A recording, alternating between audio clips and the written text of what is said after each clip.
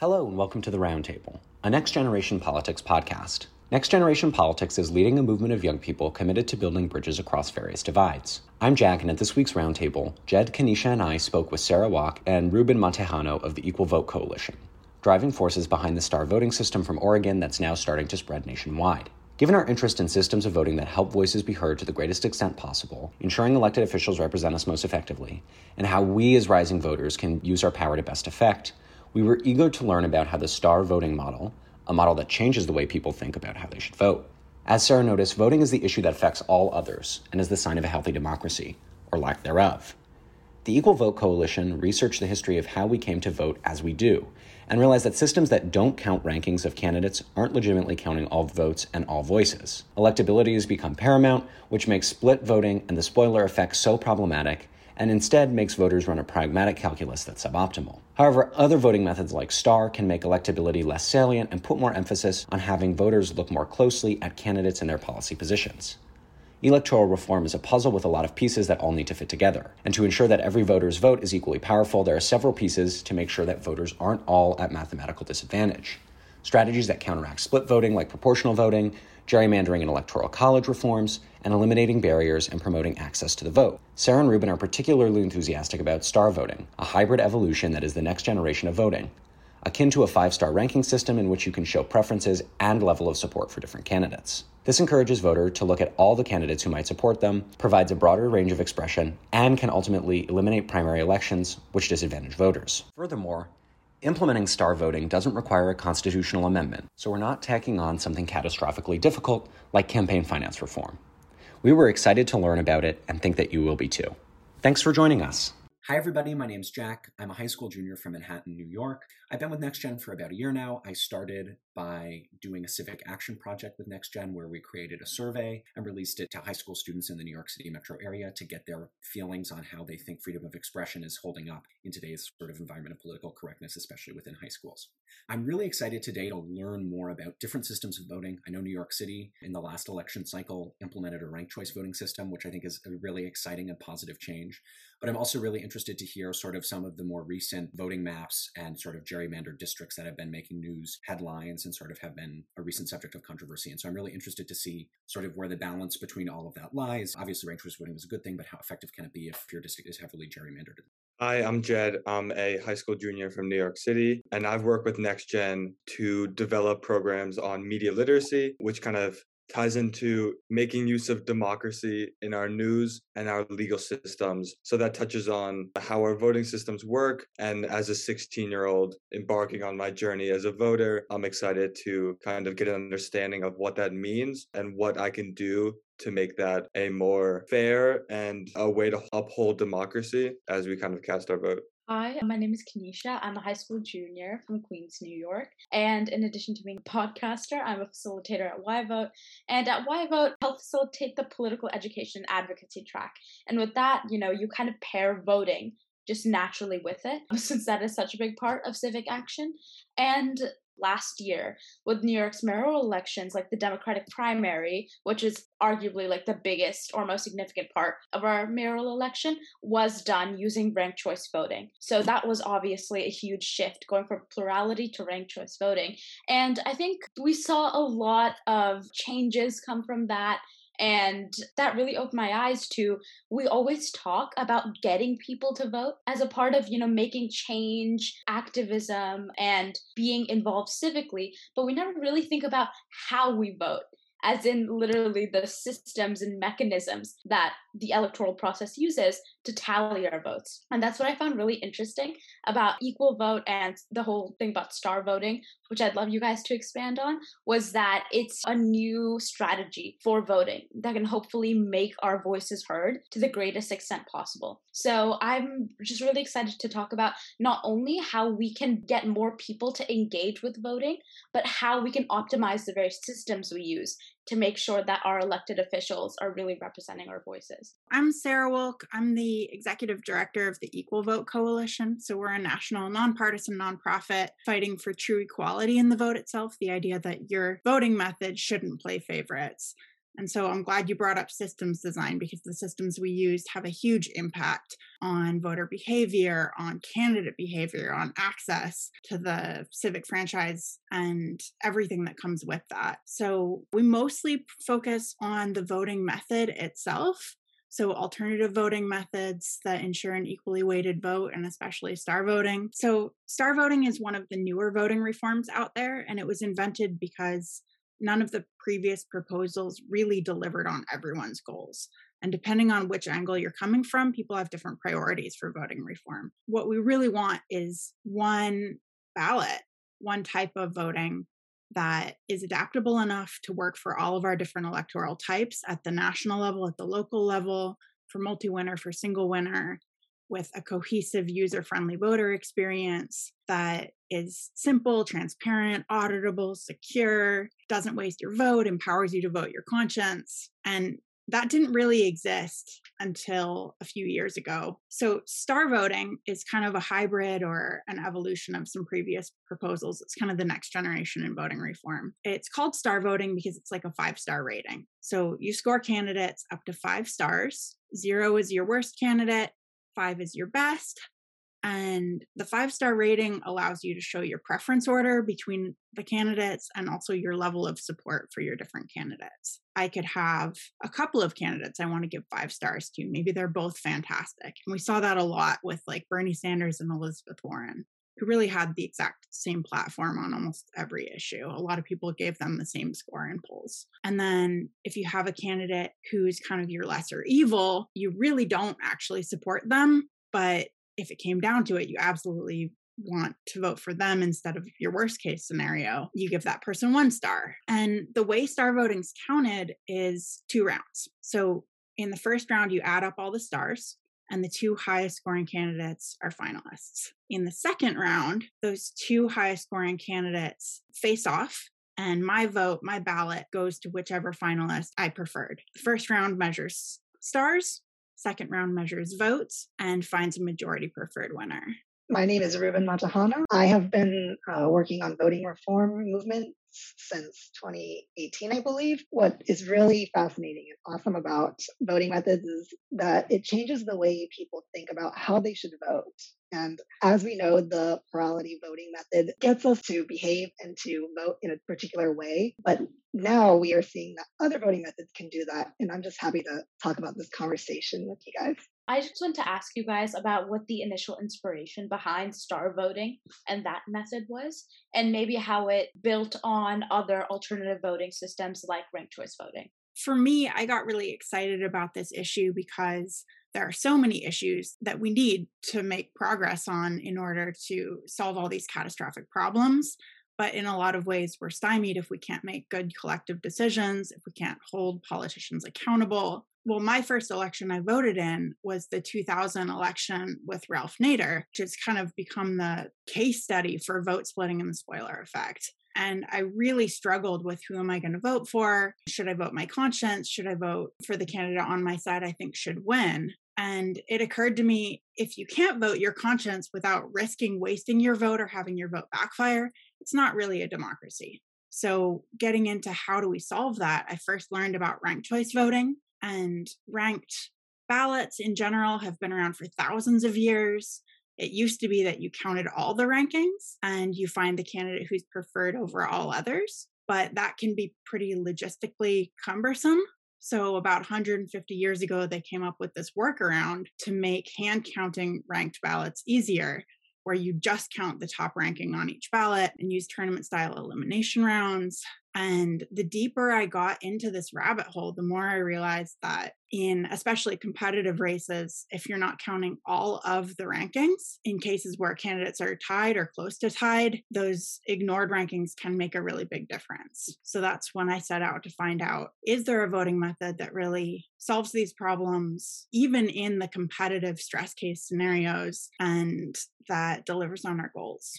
Back when I started voting in 2016, it was very polarizing. There were a few candidates, especially in the Democratic primaries, that were very interesting to look at. And unfortunately, a lot of what came about was talking about electability, which is something that you will always hear about when you start voting. hopefully, when you look at these other voting methods, you can look more into what candidate you prefer and look more at the policy positions of each candidate, or you have the potential to support someone that you prefer over an electability candidate. And electability, I think, really is what makes vote splitting so catastrophically toxic for our political discourse, because what we see is that everyone has their implicit biases. If you tell somebody your favorite's not electable, don't throw your vote away on them, that disadvantages candidates who have less money, candidates who have less name recognition, candidates who aren't incumbents, candidates who don't look or talk like what we think an establishment candidate should look or talk like. So it really does entrench this kind of glass ceiling that we see in politics. In addition to that, vote splitting happens anytime there's more than two candidates in the race for voting methods that have this problem. And so it forces people into this false binary us against them paradigm where only two candidates can be front runners, only two candidates can be viable. And the strategy to win is really to demonize the other side and to polarize ourselves into this us against them narrative. I think that that's a really sort of interesting observation, that when you as a voter have to run a calculus of, well, where I put my vote matters, not because it determines who gets elected, but I have to calculate, oh, am I throwing away my vote or am I keeping my vote? There are obviously like problems in how we elect people at like all levels of our government, right? So like the Electoral College is notorious for weighing the vote of a Wyoming citizen as like almost twice as much as the vote of a Californian or a New Yorker. Something that I'm interested in hearing is, do you think that this would mostly take effect at like a local level, or is the hope that you would just replace the Electoral College at like a more broad level?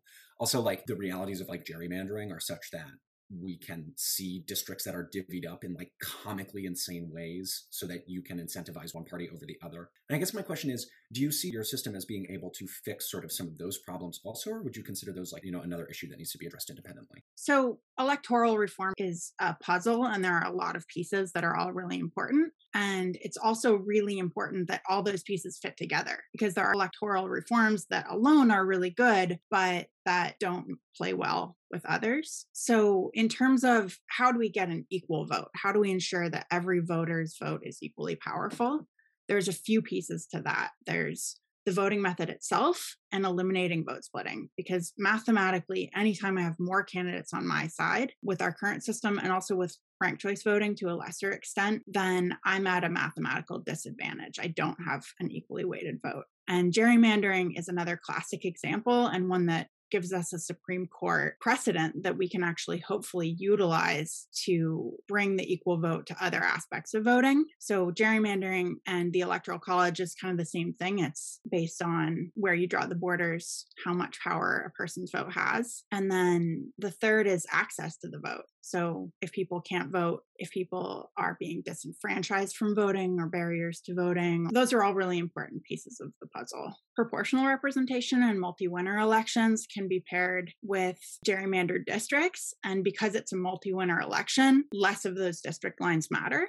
So that can be used to mitigate the impacts of gerrymandering, but it's kind of a Band-Aid solution. So definitely, we would love to see the equally weighted vote used legally to uphold actually like getting rid of gerrymandering or setting concrete limits so that districts aren't gerrymandered. There's a lot of puzzles in play about electoral reform. There are a lot of different ideas out there on how we can fix our gerrymandered districts. There are a lot of ideas on how we can fix our voting reform. And there are a lot of other ideas on how we can fix political access and ballot access reform. And what Star Voting does, and what Star Voting kind of focuses on, is the voting system itself and how it can open the doors to political expression in our vote. To a lesser extent, it's supposed to reduce gerrymandering's effects to some extent. But PR is definitely another proposal that definitely addresses gerrymandering. So there's many pieces to the puzzle, and Star Voting is just one part of that piece. I was wondering, are voters educated enough to distribute their votes, or in this case, stars, to the candidates? I guess the star process requires like an even greater understanding of each candidate than the current system. And informed voting with the current system, I think, is already a huge issue. I think there's definitely a relationship between the star system and making informed voting choices. So I was wondering how those two kind of play out together. So it comes down to incentives. Our current voting method really incentivizes voters to figure out which candidate is electable on their side and then move on with their life. There isn't really a strong incentive to learn about candidates that you're not going to vote for, even if they are your favorite, or to hear out people who have differences of opinion. And so that's another reason where our voting system just silos people into these camps that don't hear each other out and don't really need to. And so with star voting, if you are kind of a lower information voter and you know who you want to vote for, you can give them 5 stars and move on with your life as well. But there's that incentive, first off, to always give your favorite 5 stars, no matter whether or not you think they should win or they can win. It's always a good idea to give your favorite 5 stars. But it's also strongly incentivized to show your preference order between all the candidates. And so that does encourage voters to have a reason to research the field more carefully, and maybe they would find somebody had some good points that they would have written off otherwise. It really incentivizes voters to look at who they support and who really represents them. There could be more than one candidate that represents you, and that's okay. And with star voting, it allows you to support those candidates. But if you don't have a particular reason to support other candidates, or you're not politically active and you just, listen to your favorite and whoever the favorite is, you can vote that way if you'd like. But it does open the door to that expressive view. And also another thing that STAR can do is it can eliminate the primary, which does disadvantage voters when they start their primary process and they have a really short amount of time to learn these candidates. So if you eliminate the primary and just allow all the candidates to just be in a general election, this gives more time for voters to learn the candidates, gives more time for them to weigh out who they support and who they don't support. And it also gives time for candidates to campaign more and to broaden their own base of support. So it's really helpful for both voter and the candidate. I'm thinking back to June of 2021 when we had the mayoral primary in New York. Everyone saw the Democratic primary as kind of like the end all be all, right? Like whoever's going to get elected here is going to be our mayor. New York never votes another way. And that kind of made me think about, the stronghold that parties have in a lot of states and a lot of communities and cities specifically, because they are smaller communities, and discuss a lot at NextGen is being able to really not just to get set into our ways and our patterns as aligning with one party being on one side of the aisle or the other. And actually we use, instead of the term nonpartisan or bipartisan, we use the term cross-partisan to hopefully accommodate all of those different civic identities to make sure that everyone is actually included in this conversation and foster a spirit of cooperation rather than antagonism. So I kind of just want to ask you about how can we use alternative voting methods to hopefully overcome polarization? And I was learning about this in my history class, and it was super enlightening why we first made political parties. And it was to allow constituents a way to make their voices represented in the politicians that they elect, because there wasn't a lot of space to do that. And now looking back, it's like, wow, we strayed so far from that. So I'd really love to talk about how new voting systems are a way to that better future. We see a lot of people come to the voting reform movement because they're feeling disenfranchised by the political party system, the hyperpolarization, or they feel like they get really active within their political party and then can't find a voice, or they identify as third party or independent and also can't find a voice. So star voting works for partisan elections. You could use it for a partisan primary. You could use it for partisan general elections, but it also works fantastically for nonpartisan elections and for eliminating the primary. And that's because it is so accurate with a large field of candidates. Because if you have a race with 20 candidates or 15, like the New York mayoral election had a ton of candidates, and that's where ranking can get problematic. It can be hard to know who you want to rank 11th or 12th or 13th, whereas the 5-star ballot really matches kind of the level of cognitive load of the human mind, where we've got someone that we really love, someone we like, someone that's pretty good, someone that's not that bad. That flexibility and that accuracy for races with huge numbers of candidates really empowers us to think beyond this current partisan election paradigm that we have. This is something that we're trying to work on in the movement, is to get people to call for accurate representative elections as like something that we want. It's weird. It's one of the things that's almost never mentioned when people are comparing different voting methods. But universally, every study that's ever been done on it, statistical modeling, data analysis of real world elections, shows that our current voting methods wildly inaccurate. We see if you add 2 election system, primary and general, it gets a little better. If you do something like ranked choice, it gets a little better, but until you allow voters to show full support for multiple candidates, we're not able to really unlock eliminating vote splitting and unlock high levels of accuracy with larger fields of candidates. So that's where star voting and systems like it really excel. The idea that maybe we have a voting system or that one exists that really solves most of the problems that you have with like a first past the post system, or even that are mitigated but not completely fixed by ranked choice. All of that is fantastic. Can you comment as to like how widespread implementation has been, or what sort of a broader reform movement would look like? Before I heard about that we were doing this interview and I started reading, I'd never heard of star voting before. I knew that ranked choice is better than first past the post, but I never heard of one specifically. Are there any districts that have implemented star voting? And then also, it seems to be a little bit more niche. If it is that, what would a condition that would allow like a broader uptake and like more sort of state level, county level, or even possibly national level adaptation, what would that look like?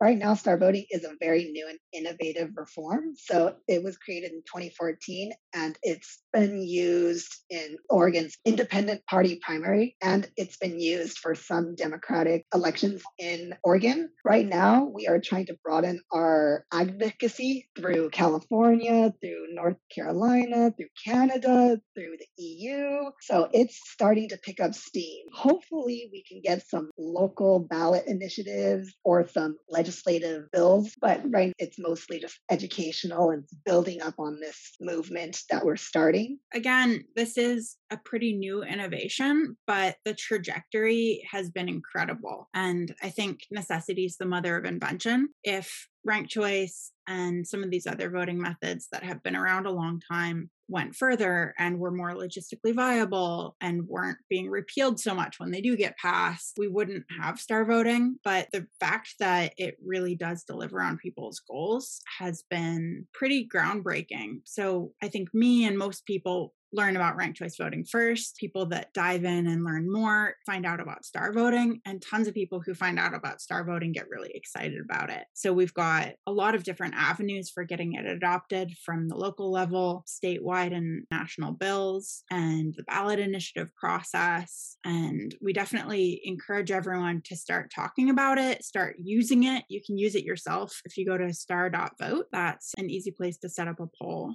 On our website, starvoting.us, you can sign up, get involved. It's a really inclusive grassroots group of incredible people who are really working on every piece of the puzzle, from education to implementation to organizing and outreach. And it's been a lot of fun to be a part of.